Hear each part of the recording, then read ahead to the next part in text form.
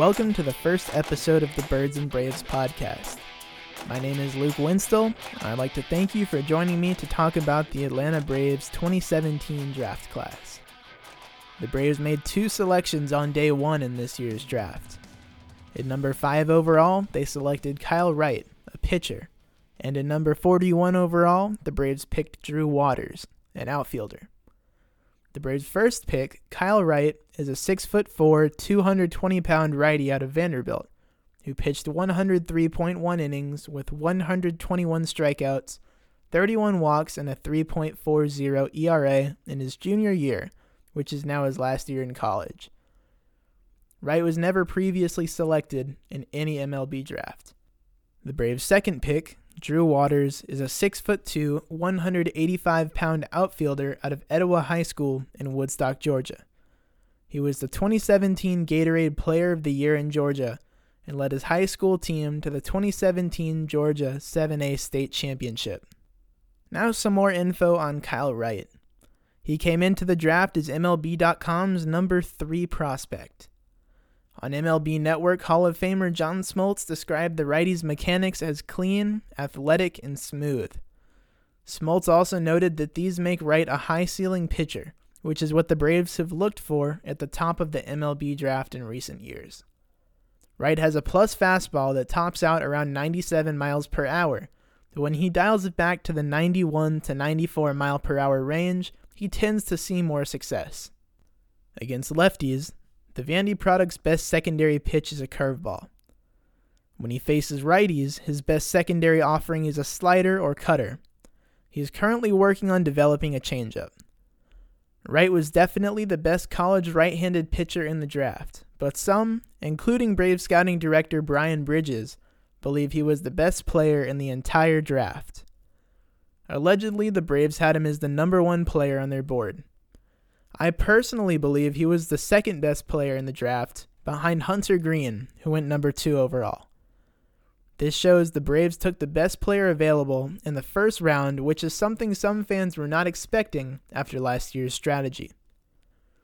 Wright has the potential to be an all-star, and MLB.com states he will be a front-line starter if he can master the location of pitches. In an online article, Bleacher Report's Joel Reuter compared the right-hander to Steven Strasburg, a star pitcher for the Washington Nationals. Reuter also adds that Wright has a high ceiling and a low floor, which makes him a safe pick. Braves fans have a lot to be excited about. When will he reach the majors? Being a college player, the Vanderbilt product should progress through the minor leagues quickly. Wright could debut as soon as 2019, but I believe 2020 is a reasonable ETA for the Braves' first rounder. He will likely start his pro career in Rome. One last note. Vanderbilt University has produced notable MLB players such as David Price, Sonny Gray, Mike Minor, and Dansby Swanson.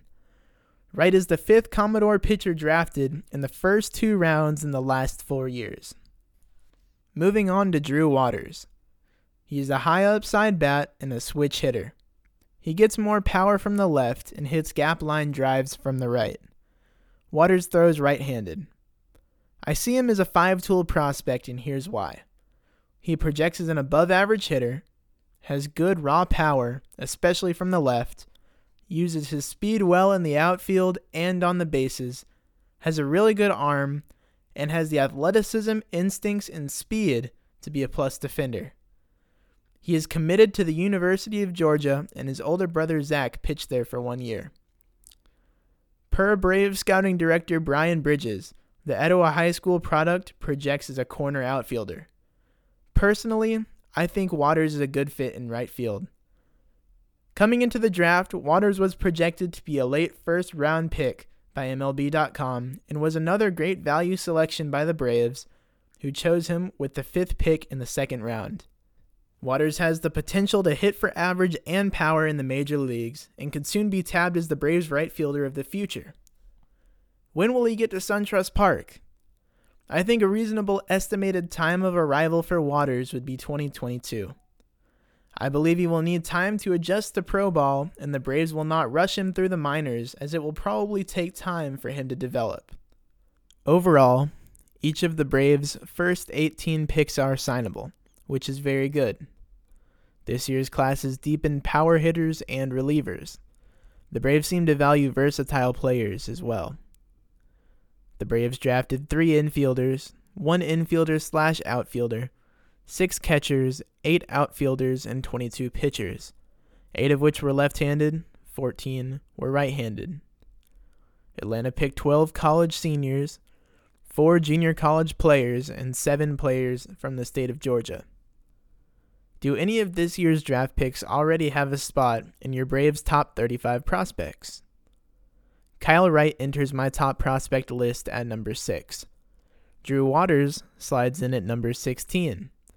The Braves' third-round pick, Freddie Tarnok, comes in at number 33 in my top 35. Finally, be sure to follow the Birds and Braves podcast on Twitter at BirdsBravesPod. I tweet out daily polls on the account and greatly would appreciate your votes on them. One recent poll, on June 13th, asked Braves fans on Twitter how would you grade the Braves' Day 1 selections in the MLB 2017 draft. 82% gave the Braves an A draft grade, 15% said B, 2% said C, and 2% said F. Thank you to all who voted. We had 246 votes on the poll. That is a record for the Birds Braves podcast account. So thank you all for voting, but it's just very interesting. Fans really seem to like the Day 1 selections, just as I do, in this Braves MLB draft. And that concludes today's show. My name is Luke Winstall, and thank you for tuning in to the Birds and Braves podcast.